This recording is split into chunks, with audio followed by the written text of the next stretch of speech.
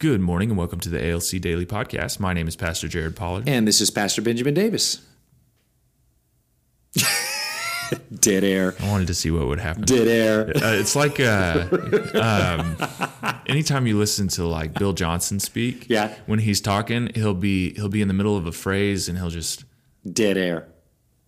he just stops. And there have been times where he'll stop long enough and he does like the deep breath thing, like, You know, and I'll think, did it turn off? Is it done? if Is it you're still actually playing? in the auditorium with him, he's looking through these glasses, but you never really can tell who he's looking at when he's in those times of silence. So it's because the glare on the glasses. He's making a point. I bet the people that he's looking at know that he's looking at them. Oh, so we're on our last podcast about going into the promised land, and we've talked about how you got to get a vision, right? Then you're going to need to walk in the vision to start experiencing it. You're going to need to speak the vision, and then get rid of your stubbornness so you don't end up in desert wandering. Stubbornness is what leaves you there. Then today I want to talk about how you're going to have to focus the fight to go into your promised land. You are going to have to fight to go into your promised land. A promised land is not just easy for the taking. There are always going to be giants in the promised land. If there weren't, you wouldn't need a promise to enter the land. That's why it's a promised land. So, I mean, there are going to be problems. There's going to be giants. So it's going to require you to fight with your faith in order to overcome some opposition to get into the promised land. And by the way, your wife is not your opposition. So the opposition is principalities, powers, rulers of darkness that want you not to enter into the promised land. Make sure that ruler of darkness is not a nickname that you give to your spouse. My husband is the ruler of darkness. No, he's not. It's not. That's not. It's a spiritual problem. Okay. And so my mentor used to teach me, we never have financial problems. We only have spiritual problems. Man, when he first said that, I was like, dude, my checkbook says otherwise. But he kept the principle out there. We never have financial problems. We only have spiritual problems. And what he was teaching us and me is God has got an abundant supply. So if we got financial problems, we have spiritual problems that are causing those. See, he was getting us to focus on where the true enemy's at. The enemy's not my pocketbook. The enemy is, there's a principality, power, ruler of darkness, something going on that is opposing me that is winning the day. Yeah. And so we want to focus the fight, and let's look at what happened to them and try and learn from it. Now, here's a key thing. The devil does not want you to keep your focus on the right fight because he knows he will lose. Why does the devil know he will lose if you focus the fight on him? Well, because he's already lost. Because he's already lost. He's a defeated foe. Jesus defeated him. So we're fighting a defeated foe. So his only tactic is to get you to focus on the wrong thing. I mean, think about it. If I know that I've already lost and I know I really have no power, am I going to go head on with you? That's what I'm saying. No, if you've got all the power and I know I really have no power, I've got an injury, I'm already wounded. I'm going to use tactics to deceive you, right? At that point. Yeah. I'm going to bluff. So he's going to bluff, all right? So in this case, Moses is leading the children of Israel through the desert. It's time to enter into the promised land. So he sent 12 spies into the land not to evaluate whether they were ready to take it, but to evaluate strategies for taking it. Because God had already led them. It's time, all right? And so they went in, and they came back with a report, said, yeah, the land is all that. It's the promised land. It would be good to get in there. But they had the lazy butt going on. But there's giants in the land. So notice they did not have buns of steel. You got to get your butt exercise going. That's so right. that you get buns of steel and say, yeah, there are giants in the land, but God. And what they ended up with is a 10-2 debate. 10 said, we can't do it. The promised land is great, but there are giants in the land. And Caleb and Joshua said, yeah, there are giants in the land, but God will give them to us. They are our bread. Now, so here's what happened then. Instead of now strategizing, how are we going to defeat these giants that are in the land, now they're fighting with each other. That is the devil's tactic. Yep. The defeated foe knows he can't win, so he's going to get you fighting with each other. And I am amazed, I am astounded through the years that this tactic still works in the local church. It's pretty effective.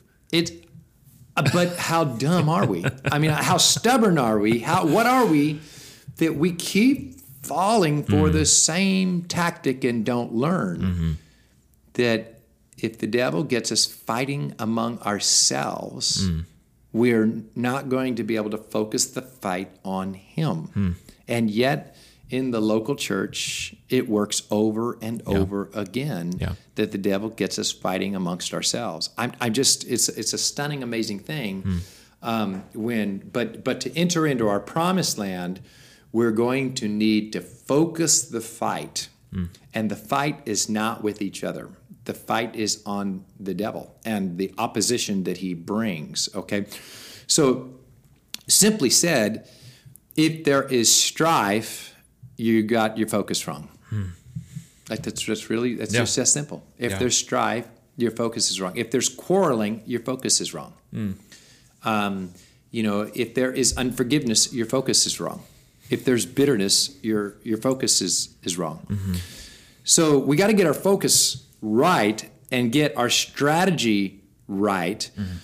So what are some current things that you see in our society where the devil's got our focus off and on the wrong thing? I don't watch the news, so I don't really know what's going on. Maybe you're more equipped to answer this question. I don't watch much of the news either. No, you would literally have to live under a rock to not know what a lot of what is going on. But politics in church becomes so divisive so quickly because it takes the focus. You're mixing Christian values into a political system. And, certain Christian values can fit into multiple different political points of view. Yeah. And so if I can't divide you over Christ, then I will at least divide you over these values that I'm going to attach to it. Right. And that becomes so divisive so fast. Yeah. And it's breaking up families. Yeah. Over it, not just church families, but biological families, right. Because of how deeply ingrained we have put a lot of our Christian values into our political system. Yeah. So that's a sore spot currently, where really the devil, a defeated devil, has got us fighting the wrong people. Fighting the wrong battle. And our focus is not on whipping a defeated devil anymore. Yeah. And it's not a criticism of where we are. America is great and we live in an amazing nation. Yeah. And we have a lot of people who have sacrificed a lot of things for us to have the nation that we have. But what has happened is we have put so much faith in the kingdom of America that we're not putting a lot of faith in the kingdom of God. Oh man! And so that's really, if you want to boil it down, that's the basis of what's going on. That's so well said. The kingdom of God thrives in all forms of government. The kingdom of God thrives under communism. It thrives under dictatorships. It thrives in all of them. Now, we believe our form of government is better, and constitutional rights has done well. We've spread missions all over the world with it. But the reality is that the kingdom of God thrives under all forms of government. And so we want to focus on building the kingdom of God, and rather than trying to force it, trying to fulfill the kingdom of God through a certain political system, right? Yeah. So that is a key one that is going on right now. What about the local church? What do you see in the local church? If you were just to look at it from your vantage point, some areas where you see the devil doing misdirection, a defeated devil doing misdirection so that the fight's not focused on him. Well, this is a little bit of a sticky one. Can I touch the sticky one, or should I move on? Let's go through the sticky wicket. So what happens is I feel like I just got stuck. Along with a lot of things in our culture, and how America is great at instituting all sorts of things and turning them into business ventures and all of these different things. And so it's really easy to look and be like, oh, there are so many people doing things so much better than I am. And so what is the point of me doing it? We're just going to stick to our tradition, and they can do their tradition, and we do this. And what I see a lot is there are so many dividing lines in the faith over traditions and over perspectives that ultimately don't matter.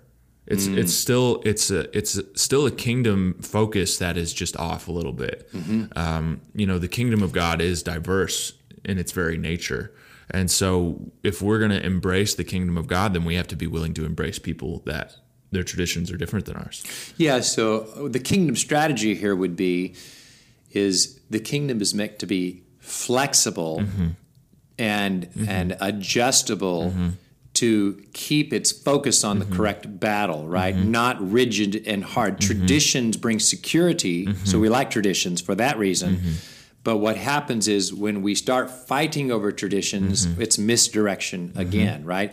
So the way we're going to do that is we're going to say, I like my tradition, but my tradition is always negotiable if the kingdom value my promised land is to reach people for Jesus, disciple people for Jesus. My tradition must be broken if it's going to help us with that, right? Absolutely. So churches that fight on tradition, they've been misdirected by the devil, right? Okay. And also, we talk about this culturally, even specifically for Springfield. There's this concept of transfer growth. From church to church. And, I'm offended here, so I'm going to go there. Right. Well, your offense really is a personal issue. It's not that what happened to you wasn't real. Yeah. It's that if you don't deal with that offense, you're just going to carry that offense wherever else you go. Right. And so kingdom focus is not transfer growth. Yeah. It's going to happen. It happens naturally. Right. But kingdom focus is saving the lost. Yeah. And doing the simple things that Jesus told us to do in Scripture. We need the structure. We need the other things. We need to feed the sheep that are with us. But we can't get we can't get so distracted with those things that we're not doing the basic things that we're called to do. Right. Yeah. So I think the one of the things that's really helped me to keep my focus the fight right is to remember what the promised land is, what does that look like, and then evaluate all my fights about, are my fights directed towards my promised land, or are my fights a misdirection that have nothing to do with my promised land? Wow. And I'm going to try and get out of the fights that have nothing to do with the promised land. For me, that's offenses and bitterness and traditions and strife. They have no value in getting me to the promised land, right? So I stay out of those things. Yeah. Now, just to give you a personal testimony, this one probably applies directly to me, but you got to find out what applies to you. So, for example, in 2020, I felt like the Lord wanted to anoint us to heal and cleanse COVID. Okay. And so we begin to see that. We've seen a lot of COVID healings. It's really amazing, and we're thankful to the Lord for that. But the price that I felt that I was going to need to pay for that the price was you're not allowed to have an opinion. That was hard for me. Is I gave up my right to have an opinion about all the stuff that was going down, about what we should and shouldn't be doing, and just focus on the devil, meaning COVID in this case, and what it was doing to people and healing people. And now, you say you do that, and then, those closest to you, one point, my wife said to me, for a person with no opinions, you sure have a lot of opinions. I mean, so then I'm going to have to go deeper, I'm sacrificing my opinions because that's misdirection. Yeah. And I'm going to focus the fight on the anointing for cleansing COVID. And I found that I was able to whip a weak devil when I kept my focus there. That's good. But so you got to figure out what it is the devil's trying to misdirect you with. Maybe it's strife in your marriage. Well, that's misdirection. Maybe it's worry over your finances. Well, that's misdirection. Maybe it's tradition. Well, that's misdirection. We've always done this thing. That's misdirection. Any strife in the body of Christ is misdirection. Politics can be misdirection. But whatever it is, pay the price to focus the fight on a defeated devil, knock out those giants, and you'll enter your promised land that way. Thank you for joining us today. ALC is moving forward, and we are having in-person services. Join us at 10 a.m. on Sunday mornings for worship, teaching, and fellowship. Community has been our lifeline during the pandemic, and our house churches are continuing to meet. For more information about our services, live streams, and house churches, please visit our website at abundant.us.